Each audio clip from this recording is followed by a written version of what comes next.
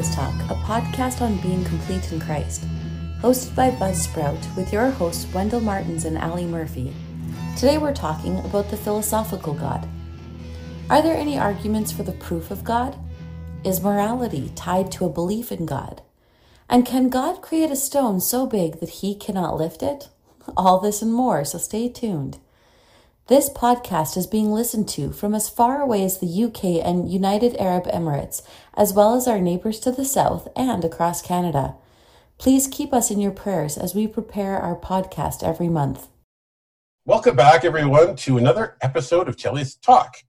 Today, as Laurel said, we're on the second part of our series on God. Last time, we looked at the difference between Big G, or God Almighty, and the little G's of this world, past and present. If you missed that episode, it can be found on iTunes, Spotify, as well as our Patreon page and YouTube channel. So while researching for these episodes, or this episode, I came across a dialogue featured online in the LA Times in 2014. The article was entitled, "In Theory, Is Morality Tied to a Belief in God?" The article starts with findings by the Pew Research Center that said many people worldwide, particularly those who live in poorer countries, are of the opinion that one must believe in God to be a moral person. However, according to the same report, more people in North America and in Europe agree that one can actually be an upright person whether or not they believe in God or are religious.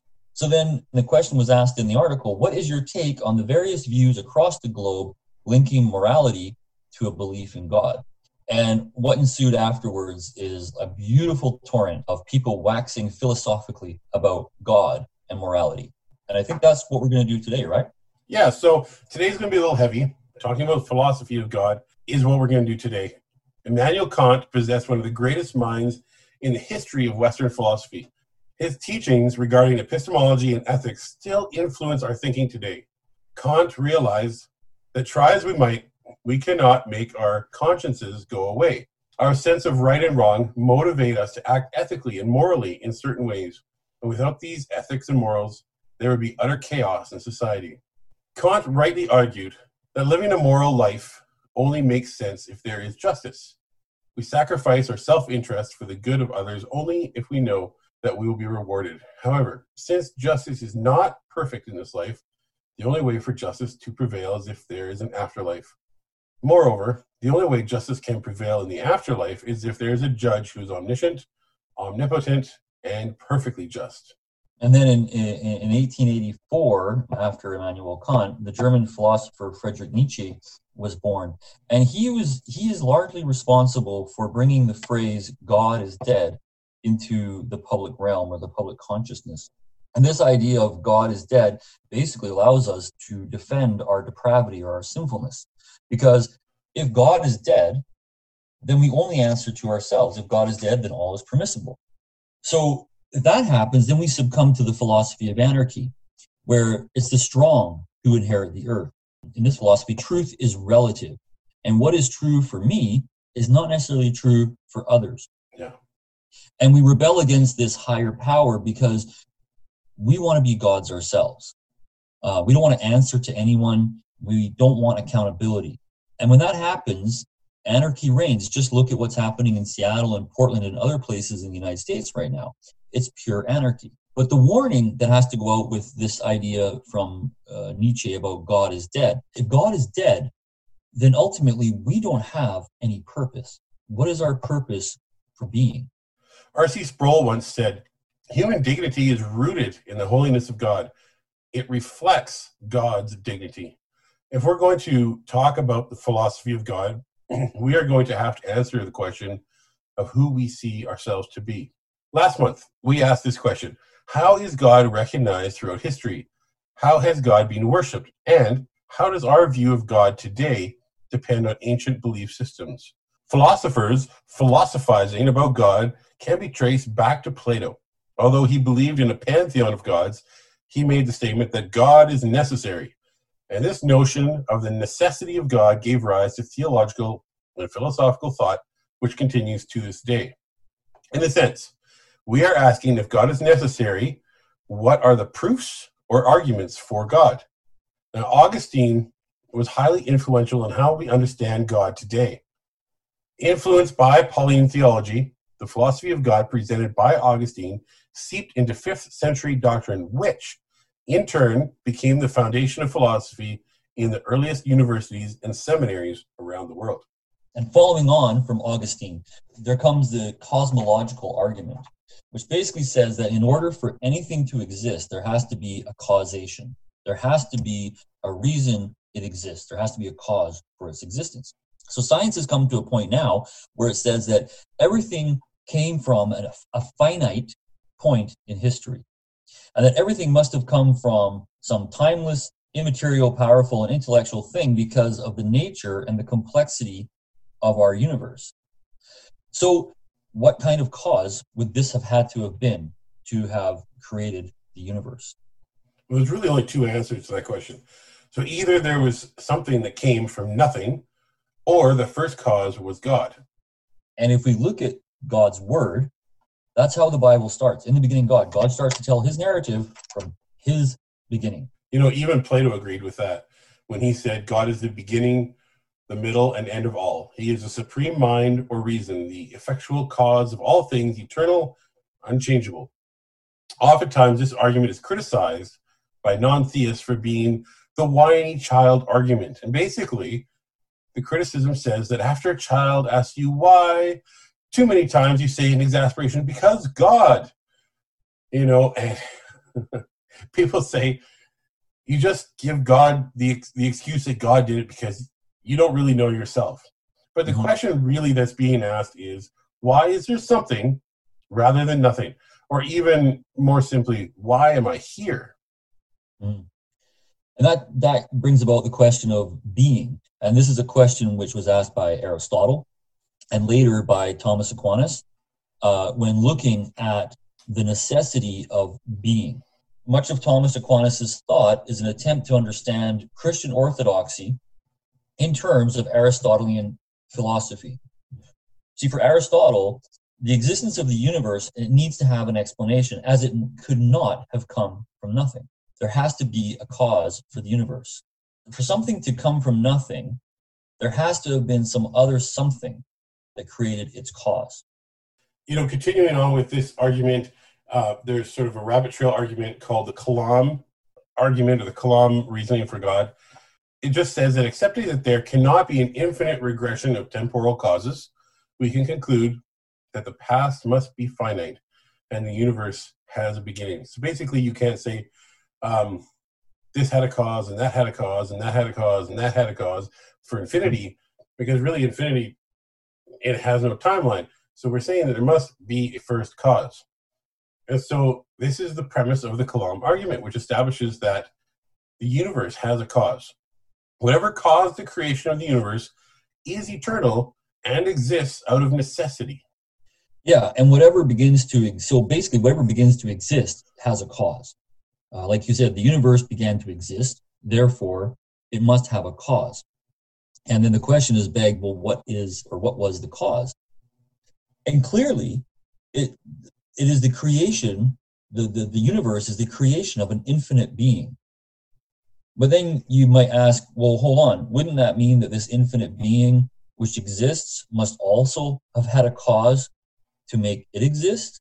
And the answer is simply no, because God exists because of necessity. And this is something that we have a hard time getting our minds around, because we have to remember that we have finite thinking, whereas we cannot think like God. And we struggle with this because we forget that God exists timelessly. Mm-hmm.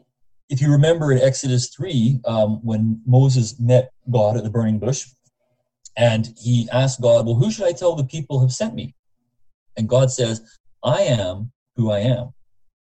Or as it was repeated by Jesus and recorded in John's gospel, Jesus says, before Abraham was, I am. Yeah. So therefore, what this is saying is that God doesn't have a beginning. He doesn't have a creation. He doesn't have a cause. God just is. William Lane Craig wrote that although scriptural authors usually speak of God as temporal and everlasting, there is some evidence, at least, that when God is considered in relation to creation, he must be thought of as the transcendent creator of time and the ages, and therefore he is existing beyond time. So we'll come to the third argument. This is called the ontological argument for God. And the monk Anselm of Canterbury once said, if it's possible that God exists, then it follows logically that God does exist. This is known as the study of being and existence. The thought is that anything logically coherent could exist. For example, and if you have a Scottish background, put up your hands, there could be a unicorn. However, there could never be married bachelors. No, it's a contradiction. Right. And what Anselm was saying is that it's possible that a maximally great being exists. It's totally possible. And that if that maximally great being exists, it would have to exist in some possible world. And if the maximally great being exists in some possible world, then it's possible that it can exist in every world. So therefore, if a maximally great being exists in every possible world, then it can exist in the actual world. And if that maximally great being, or unicorn, exists in the actual world, then that great being exists. But then, does that make this idea of a maximally great being absurd? Like, doesn't that make the idea of unicorns existing absurd? Well, the notion of an all-powerful, morally perfect, all-knowing, maximally great being in every possible world is not contingent on how relative it is to us. And I think we have to agree that a unicorn is not an all-powerful, morally perfect, all-knowing, maximally great being. However, if we're going to talk about God, these are very good descriptions of who God is. And the idea of God is an intuitively coherent idea, and therefore his existence is a possibility. So, if God possibly exists, then God does exist. Which then moves us on to another argument. And I just want listeners to understand that we are just giving snapshots of these arguments. Yeah. You can spend years studying one of these arguments on its own. So the next argument would be the fine-tuning argument. And this argument is considered to be the most logical based of all the arguments for the existence of God or the existence of an all-powerful being. Mm-hmm. It's popular among physicists, astrophysicists, and philosophers. The philosopher John Leslie said that resorting to a multiverse argument is to ignore the simplicity of fine-tuning. The fine-tuning argument is not one which shows that the universe was designed for man, right? Yeah. So the argument is this. In order for intelligent life of any sort to exist, the universe has to have its fundamental constancy and qualities which fall within an exquisitely narrow, yet practically infinitesimal life-permitting range. So if the universe were not the product of intelligent design, it was all probably life-prohibiting rather than life-permitting. So to simplify, God must exist because we exist. And if life exists at all, it is because it was meant to. And if life was meant to exist, then the design was intentional. And if the design was intentional, there was an intelligent designer. And if there's an intelligent designer, that designer must be God. So you see, if we're left to fate and chance, there would be no life at all. The physicist Tom Rudelius says, fine-tuning suggests that the laws of physics has something to do with you and me.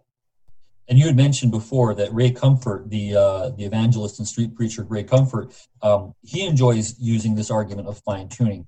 And an example I remember from when I was younger was this idea that if a tornado passed through a junkyard, you wouldn't be left with a Boeing 747 at the end of it. No. Right? Chaos cannot create complexity. Is basically what the argument is. So for there to be complexity, for there to be something that's designed like a Boeing 747, you have to have a plain designer. It just can't come from a random tornado. That's right. If we move from the fine-tuning argument to another argument called the moral argument, John Rist said that there is widely admitted to be a crisis in the contemporary Western debate about ethical foundations. We ignore the fact that all morality is contingent on the existence of God. And this ignorance is quickly leading us to a place where our culture can no longer sustain itself. We go back to what we mentioned about Seattle and Portland and other cities in the USA, where if we ignore the existence of God, it leads to anarchy. And so the moral argument for God states that if objective moral values exist, then God exists. And because moral values do exist, therefore God does exist. Maybe you can explain how that works, though. This is how the argument works. To begin with, moral values exist whether or not a person or a culture believes in them. So what happens when we encounter, at least on the face of it, we start with morally clear cases and work to the unclear. In light of apparent moral conflict, it would be a faulty jump to conclude that morality is relative. As lexicographer Samuel Johnson put it, the fact that there is such a thing as twilight does not mean that we can't distinguish between day and night. Morality, as with truth, is not relative. Therefore, conflict reveals a perversion of the character of morality and not a fault in its design. Yeah. C.S. Lewis commented on this when he wrote, a man does not call a crooked line unless he has some idea of what a straight line looks like. So therefore, we cannot judge injustice unless we have a concept of what pure justice is. And we cannot grade morality without having a perfect moral law. So how do we get this idea of moral and immoral issues? How did this come to be in us if there wasn't a moral lawgiver, God? We're going to work on another argument here. It's been known as both the analogical and teleological argument. Alvin Plantinga has famously said that we don't need arguments for God. Halfway through our arguments for God, we get to a philosopher who says we don't need arguments for God. Now, you could be perfectly sensible, rational, reasonable, intellectually okay, believing in God without believing in the basics of argument. And this is how most people believe in God. And Alvin Plantinga feels that this really is the proper way. The fact that you can believe without arguments doesn't mean that there aren't some arguments. I think we are establishing that right now. Among a few of these are metaphysical and epistemological. I would encourage everyone to look those up. We won't be touching on them today. Ultimately, Plantinga has the view that we can argue for God without having to convert our opponents first. Atheists take their worldview for granted, and they argue from their perspective. Christians should tackle their philosophical arguments in exactly the same way. If we believe God exists, then our arguments should start from that point. Exactly. Again, start from where the Bible begins, in the beginning, God. And so the analogical reasoning is one of the most common methods by which human beings recognize that it has a design. We immediately recognize there has to be a designer. You have a plane, there has to have been someone who designed the plane. You have a building, there was an architect who designed the building. So since the world, on this analysis, is closely analogous to the most intricate artifacts produced by human beings, we have to conclude that by all the rules of analogy, the existence of an intelligent designer must be, and that intelligent designer is the one who created the world. So just like a watch has a watchmaker, then the universe has a universe maker. So now we get to this thing called the paradox of the stone. We've worked through a few arguments for God. This is a philosophical thought that goes around a lot of circles. It's very popular among budding theists and atheists to propose questions of absurdity in order to prove God cannot be what he claims to be, or what Christianity describes him to be. Among these questions is one which most people anyway, have heard. It is referred to as the paradox of the stone. Here it goes. Can God create a stone that he cannot lift? If he can create such a stone, then he is not all-powerful, since he himself cannot lift it. On the other hand, if he cannot create a stone that cannot be lifted, then he is not all-powerful, since he cannot create the unliftable stone. Either way, God is not powerful, or not all-powerful anyway. Yeah. And this seems to be like a no-win situation when you first present it. Thomas Aquinas once again said that God cannot do contradictory things. Just as God cannot create a square circle or get a divorce, God can only do what is logically possible. And some have argued that God could create an unliftable stone, but then he would have to proceed to lift it. and Rene Descartes argued against Aquinas when he said that God could do anything, even if it's logically impossible. The problem with this question, though, is that it's really an incoherent idea. It's a philosophical trap, which outs the asker as being one who does not understand why the coherence of philosophy is so important. It is the same trap that many fall into when discussing the problem of evil. When we speak of God, we refer to him as a perfect being, not as a gradation of goodness, but as being the pinnacle of perfection. The philosophical mind always asks this question: how can this be rationalized? And since God is a rational being, how is God's perfection a function of his rational being? But what is the question that we want to answer? What is the difference between God and man? This harkens back to what we talked about last month, and it builds its foundation on what we have discussed today. The real difference between God and us is being. R.C. Sproul said this: God alone has being in and of himself. He alone has eternal being. Any being that I have is transitory. Any being that I have is dependent. It's contingent. It's derived. It's a subset of pure being. Yeah, and the Greek philosopher, poet-philosopher, artist, who was actually quoted by Paul in the book of Acts, said that in him, so in God, we live and we move and we have our being. And each verb in this verse or this quote has a philosophical significance. So the first is, in him we live. So in God, we exist and we have life in him, through him. Second, we are ethical beings, right? So in him we live and we move. We have feelings, being moved by things like passion or fear or hate or love. And finally, in him we have our being. We are beings which possess a will and an intellect. We could not have those if there was not a creator God. J.B. Phillips, in his book, Your God is Too Small, says that our view of God is either constructive or destructive. It's either unreal or adequate. It's either a crutch or it's one who holds us in the palm of his hand. So when we started this episode, you mentioned an article from 2014 in the LA Times which asked if morality was tied to a belief in God. Of the 9 respondents to the question, only one came up with this answer: the most fundamental truth of all is that God exists. Right and wrong are rooted in who he is, not what man thinks. A moral person, therefore, is one who acknowledges the truth about God and conforms to his law. Romans chapter 1 says this: all which is known about God is evident within them, or all mankind. For God made it evident to them. And this answer was written by John Barta. All philosophical arguments for God are based on that statement from Romans. That which is known about God is evident within them, for God made it evident to them. God, as the philosophical God, is revealed through his rational being, not existing beyond logic, but within it, because he created it. It's a reflection of who he is. And we, beings created in his image, can know God through the nature of who we are in him. When we remove God from the question of morality, it becomes dependent on our fallen nature. And of course, morality is grounded in God. God wrote his law in our hearts.